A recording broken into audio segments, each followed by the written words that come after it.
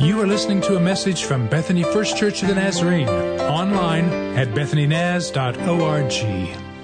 How many of you remember the quote that I started with last Sunday?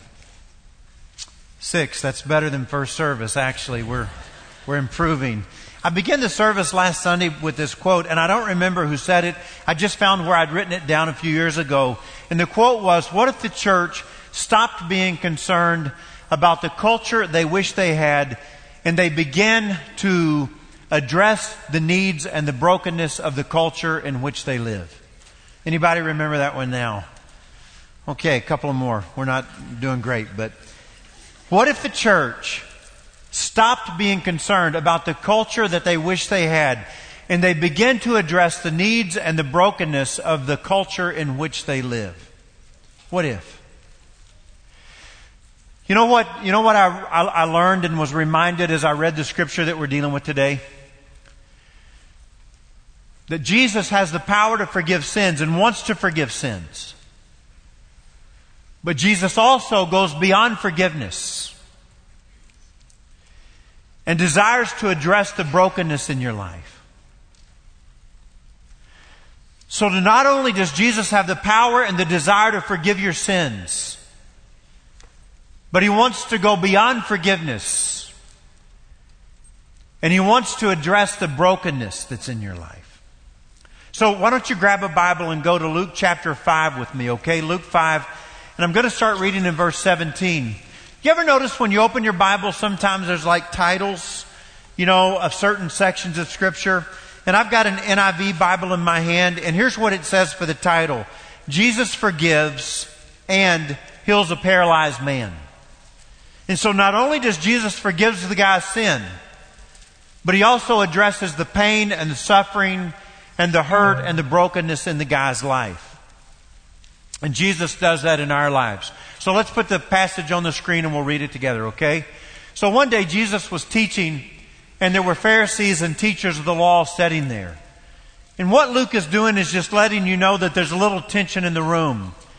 These guys weren't really there because they were interested in what Jesus had to say or they were amazed by Jesus' teaching. They were really there because they were like religious police, and they were going to make sure Jesus didn't get out of line. They had come from every village of Galilee and from Judea and Jerusalem rather. And the power of the Lord was with Jesus to heal the sick. Hold it right there if you will, that screen. The power of the Lord was with Jesus to heal the sick. I can't read it without asking myself the question, so were there times when the power of the Lord was not with Jesus to heal the sick? And then I began to remember this one occasion when Jesus goes back to His hometown Nazareth. And while He was in Nazareth, the Bible says He did not perform many miracles there because of their lack of faith. And so I kind of wonder if that's what Luke has in mind when he says, but this time the power of the Lord was with Jesus to heal the sick. So next slide. Some men came carrying a paralyzed man on a mat and tried to take him into the house to lay before Jesus. And when they could not find a way to do this because of this crowd, they went up on the roof and lowered him on his mat through the tiles into the middle of the crowd right in front of Jesus. You can't imagine that happening, but you're almost like, okay, we've got incoming. Here he comes. They're letting him down right now. Here he is. So when Jesus saw their faith, He said, friend, your sins are forgiven. Does it seem odd to you that Jesus would say your sins are forgiven? So the Pharisees and the teachers of the law kick right into gear. They begin thinking to themselves, who is this fellow whom speaks blasphemy? Who can forgive sins but God alone? Jesus knew what they were thinking. And so He asked them, why are you thinking these things in your hearts? Which is easier to say, your sins are forgiven, or to say, get up and walk? But I want you to know that the Son of Man has authority on earth to forgive sins. And so He says to the paralyzed man, I tell you, get up, take your mat, and go home. And so immediately, this guy who has been paralyzed He stands up in front of them. He took what he'd been lying on, and he went home praising God. And everyone was amazed, and they gave praise to God. They were filled with awe. And you know what they said among themselves? We have seen remarkable things here today. You know, I have the privilege of working with some great pastors here. Just a moment ago, I was sitting on the front and I said, Mikkel, pray for me because I want God to speak through me today. And Mikkel, in that moment, just began to pray for me and ask God to speak through me. We have a guy also that we work with here. His name is Mark Petridis. And Mark probably uses the word brokenness more than any pastor that I talk to. And usually in staff meeting, along about the time that we get ready to pray together, Mark will say to me, or to the whole staff, do you guys realize what God is doing in our church these days? And do you have any idea the kind of brokenness there is in the lives of the people who are sitting in the services? Do you have any idea how broken some of these people are? And how much they're suffering? And how much pain they live their lives in? As I begin to try to understand the word and define it this past week, I probably was drawn more to synonyms. So what does it mean to be broken? Words like fracture or fragmented or torn.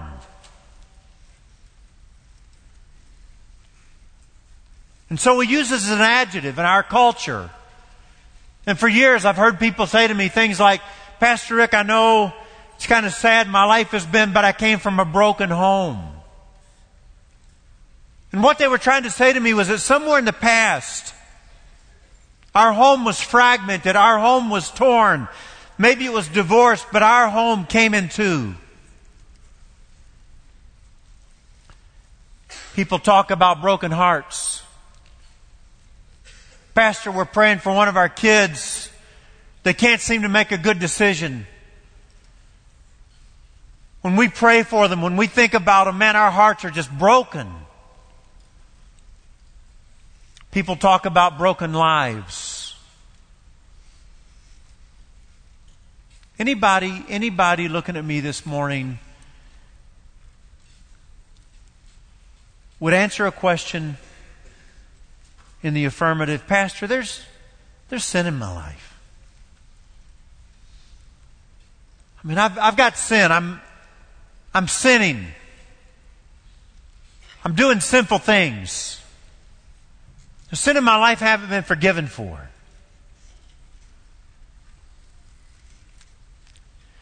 Is there anybody looking at me who would answer this question in the affirmative? Hey, Pastor Rick, I've got brokenness in my life. I love Jesus. I'm following Jesus. I don't have unconfessed sin in my life, but I've got a lot of brokenness. We're fighting a disease in our house. Somebody we love has cancer. We're praying for one of our kids at our house. We've got relationships that are in trouble, a family system that is out of whack. We're living with brokenness. Somebody we love is fighting addiction. You understand, you can be following Jesus and not have sin in your life and be living in brokenness. And so when I read this story, I see Jesus. And all of a sudden, they begin to remove tiles from this house, which seems odd. And this man comes down and appears in front of Jesus. And Jesus addresses not only the man's sin, but he addresses the brokenness in his life, his pain and his struggle and his suffering and his hurts. We don't really get some things that are going on because we've never really been around Pharisees or teachers of the law, but they are there and they're creating this tension. We don't fully understand the whole Ruth thing either. For example, if Annette and I were at a store tomorrow and we ran into your family there and we started chatting and you said, where do you live? And we said, well, why don't you just come by? We'll run by the store and grab some ice cream, and we'll meet you at our house. And let's say you beat us to our house. And so when we're coming down the street and we're getting close to our house, you and your whole family are just up on our roof, just kind of sitting there waiting for us to come home. We would feel really odd if you did that. We wouldn't be comfortable. And probably in a lot of kindness and love, I'd say to you, listen, the roof thing, don't do that again, okay? It confuses the neighbors. They don't understand why you're up on our roof. Nobody gets on roofs in our neighborhood. But in Palestine, most likely a lot of homes, there would have been a stairway going up the side of the house to the roof. And in Palestine, it wasn't uncommon to use the roof of your house as a patio. And so we don't say, what have you been doing? And the response is, I've just been hanging out up on the roof. But in their culture, that was not uncommon. And if you begin to disassemble our roofs, it would be an insurance claim. But for them, it probably wasn't the case. It was probably taking clay tiles back and moving them out of the way. In fact, sometimes when there was a funeral in Palestine, they would let the coffin down through the roof. So it wasn't odd that you would dismantle some of the roof, let a coffin down or let someone down, and it happened in that culture. I feel like that I have to pause. I can't just drive by this one. I've got to pull over for a minute and talk, because you might remember 2 weeks ago, we talked from the parable of the father who had 2 sons. One was a prodigal. The father represents God. And the older son is where we focused. And we kind of walked away from here that morning trying to deal with this question. If lost people matter so much to God, then why don't lost people matter more to us? If God is so concerned about lost people, then why aren't we more concerned about lost people? If God is working so diligently to draw lost people, why aren't we working harder to draw lost people to Him? For the last couple of weeks, we've been living with that. And then last Sunday, I talked to you from Acts 1:8. You will receive power when the Holy Spirit comes upon you. And you're going to become what? Witnesses. You are going to share with others what Jesus can do in somebody's life. And so I have to pause here, because I see that this guy got to Jesus only because some people brought him to Jesus. And so I'm going to stand here, I'm going to look you in the eye, and I'm going to ask you a question. So who in the world are you bringing to Jesus these days? And who did you bring to Jesus in this last year? Who did you bring to Jesus in the last 5 years? Who did you bring to Jesus in the last 10 years? These guys had this kind of conviction that said, if we can get our friend to Jesus, then Jesus can change his life. His whole future will look different if we can just get him to Jesus. So is there anybody in your life that you're believing God for, that you have this conviction and the kind of tenacity that says, if I can just get them to Jesus, He can change their lives? Who do you pray for? Let me take what time we have left and talk to you about Jesus, okay? I came here a year and a half ago, and I told you this little story about Annette and I trying to look into this house one time. It was for sale. And we were not with a realtor. And I remember Annette really wanted to see, as we go looking into these windows. And there's this window that's kind of higher off the ground. She goes, I wish I could see in that window. Well, I'm not going to pull my car through their yard so she can stand on my car and look in, I cupped my hands like this, locked my fingers together. And I said, put your heel in my hand and back up to me, and I'll lift you up to look in the window. And so she did. And she was able to see in. Nobody lived there. We're not creepy. We wouldn't do that. I guess I maybe should have made that point clear. You were just feeling weird until I said that, weren't you? And so I lifted her up. And so I think that's what preaching is. I told you that day. I think what happens is that I say to you on Sunday morning, come here, back up to me and put your heel in my hand. I'm going to lift you up to the window. And the window that you look through is the Scripture. And I think that's my responsibility to you. And as you look through the window, my prayer is always that you catch a glimpse of God. Hold on to that for just 1 second, okay? There are times when I'm reading my Bible and I grin. I just read something and I kind of just grin like, I like that. You know when I grinned on this passage was when I read the words, Jesus knew what they were thinking. I kind of grinned and I said to myself, man, he's good, isn't he? You can't even have a thought without this guy knowing what you're thinking. And so he says to them, why are you thinking this? You want to know what God's like? The book of Hebrews says you should look at Jesus. He's the exact representation of His being.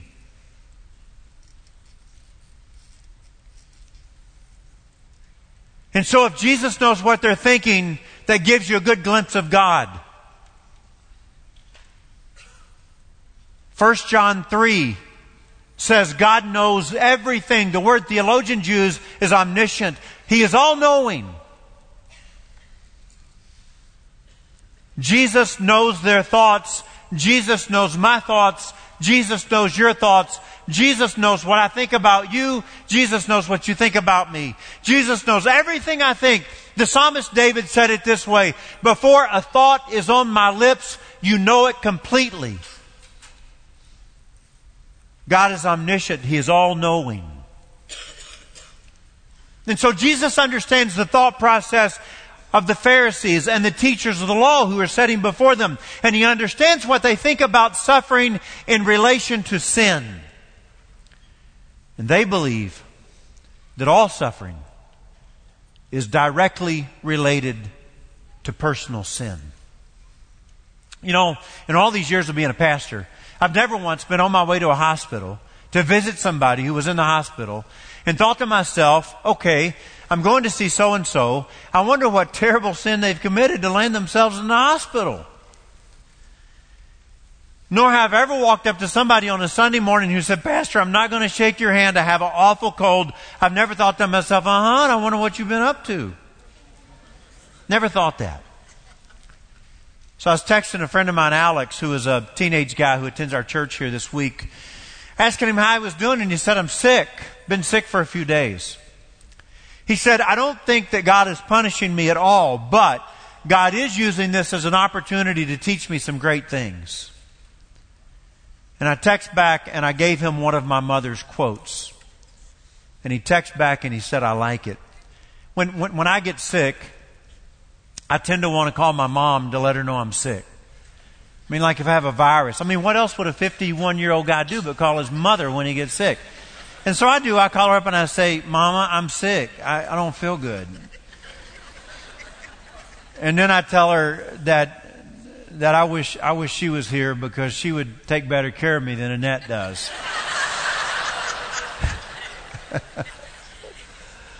I remember one time I called my mom and I was like, Mom, I feel really sick. I've got this virus and I can't get over it. And this is just awful. And I remember my mom saying to me, I don't know that it's so bad. And I kind of snapped out of it. What?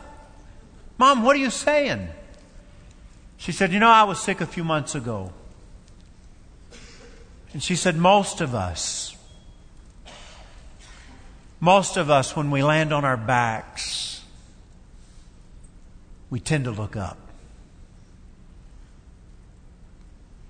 I don't know that it's such a bad thing today, Rick.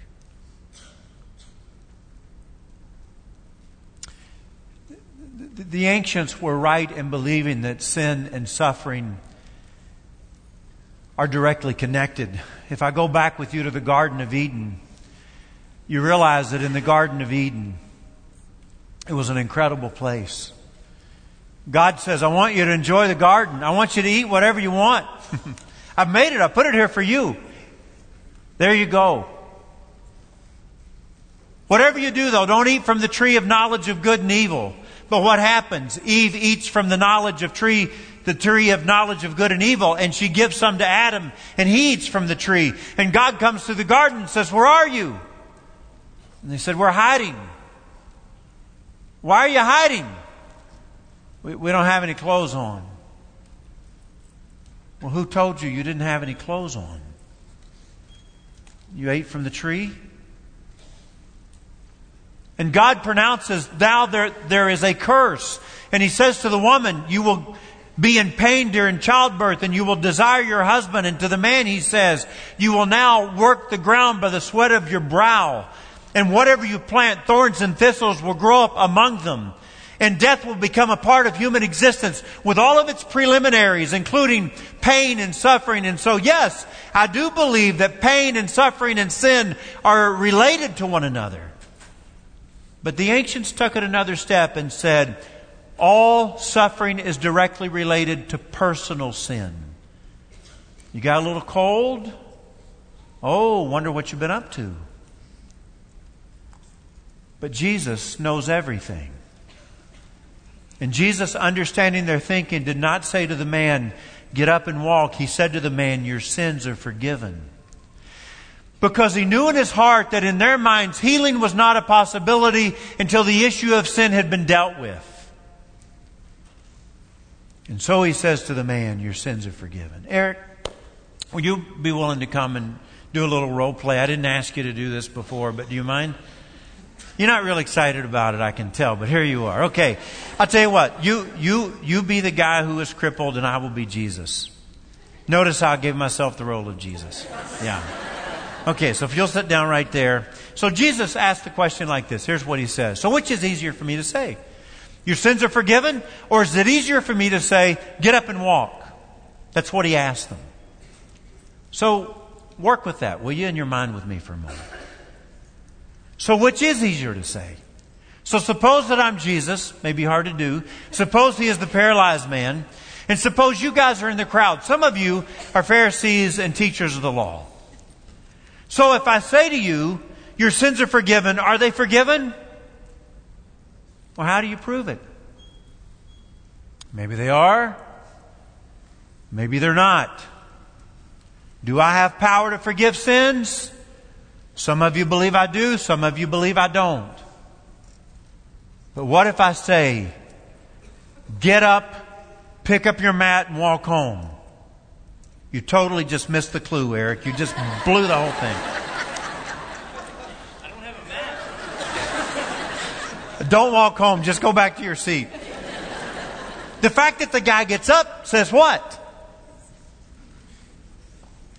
You see, if I tell him to walk and he doesn't walk, then I'm not who I say I am.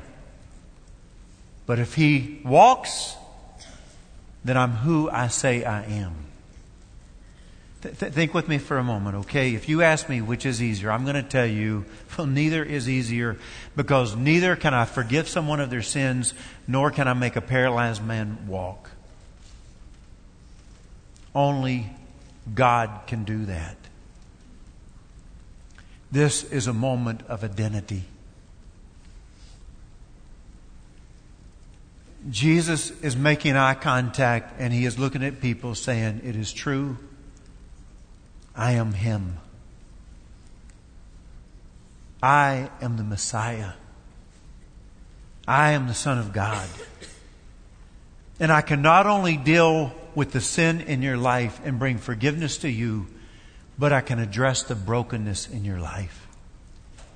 Are you listening to me this morning? You walk into the room and you say, Rick, at our house, we are dealing with sin, or we are dealing with brokenness. I want to talk to you about a man who can address both.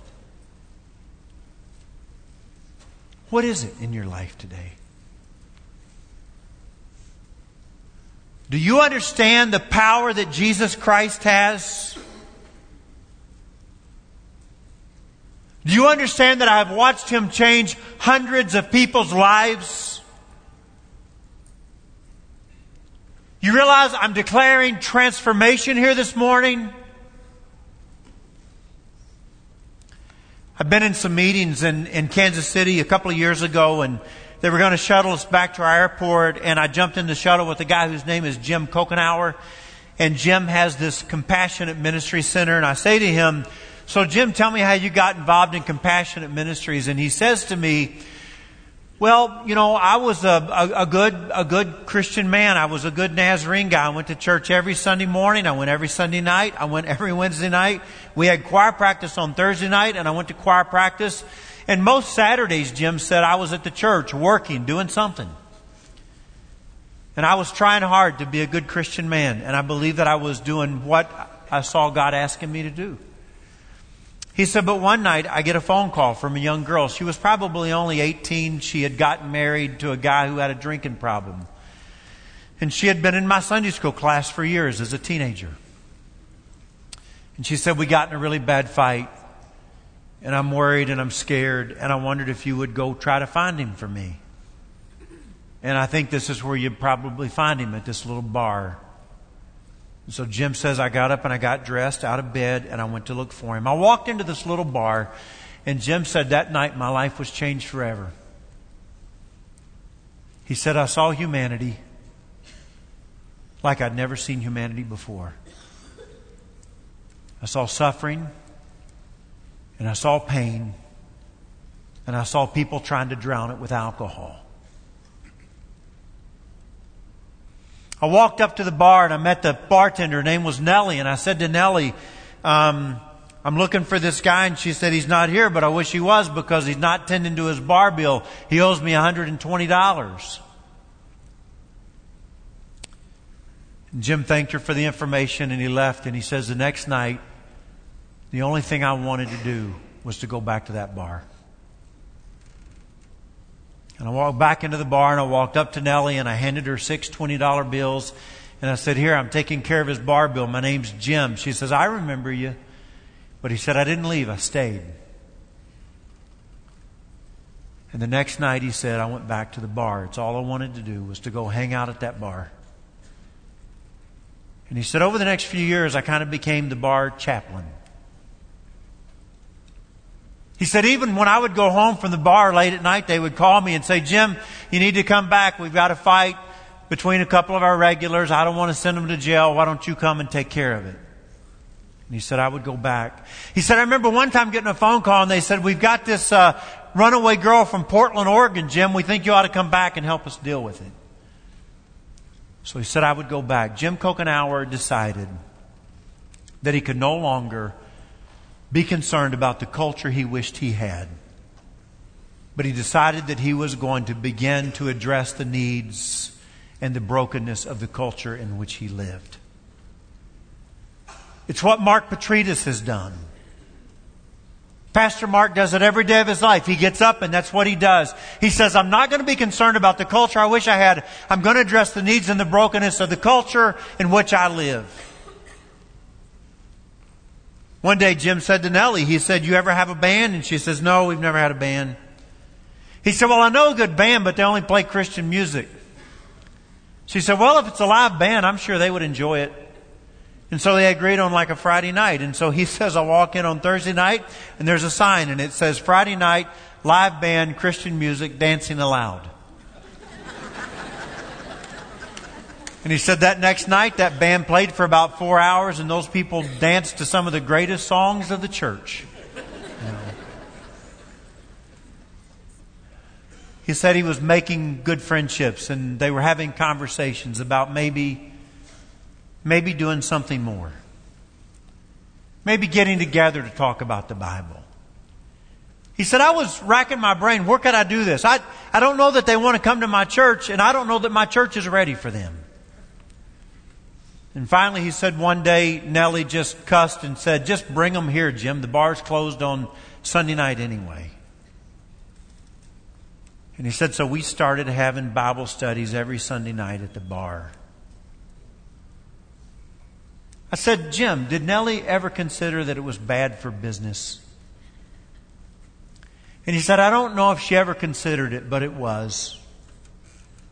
Nellie became a Christian and her husband became a Christian and one of the girls that worked at the bar became a Christian. And in 6 months from when we started the Bible studies, we closed the bar down. And all of us moved together to a new location, what became the Way Center, a compassionate ministry center in the Church of the Nazarene, where we ministered to people like those.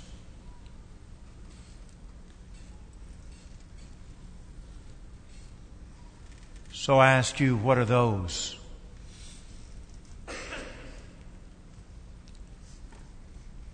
I think it's broken people.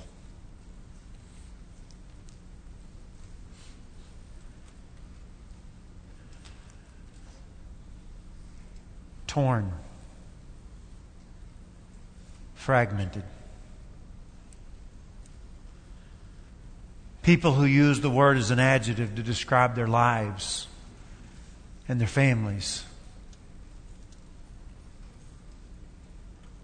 and their situations and sometimes their hearts.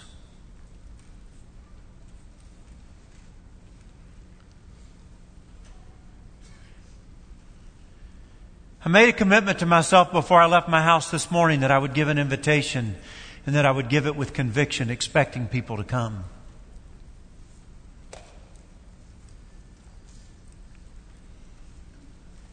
And so whether it's sin in your life or whether it's brokenness in your life or whether it's both, there is a man who identified himself one day as a person who has the power to heal either. He can address your sin and He can address your brokenness. And so I want you to stand with me this morning. If you say, Rick, I'm living in sin, man. There's sin in my life and I know it, and I need to confess. I want to be forgiven. I want to come to Jesus. Then I'm asking you to come and pray. And if you say to me this morning, Rick, we are dealing with it at our house. There's somebody we're praying for that we love. We got relationships that are struggling. We've got somebody we love who's addicted to something. We're fighting cancer. We're fighting some disease. Our family system has come apart. Something's going on. We've got brokenness at our house, or I've got brokenness in my life. Jesus can address your brokenness too. If you want to be prayed for physical healing, there'll be pastors standing here waiting for you.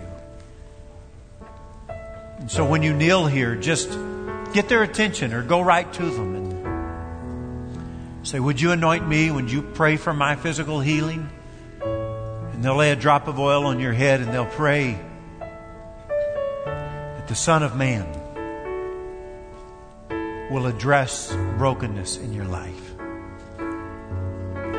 So Kyle's going to lead us. We're going to sing and we're going to pray. And if you want to come forward, please come.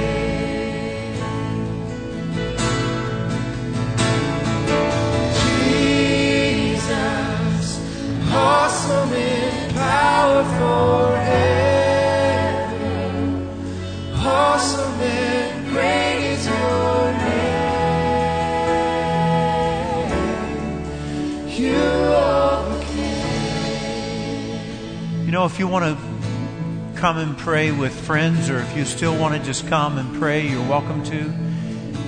We're just going to stay worship a bit. Kyle will lead us in worship some. As you need to leave, you feel free to go as you need to. Feel free to linger and be in this presence of the Lord as long as you want to be. God bless you.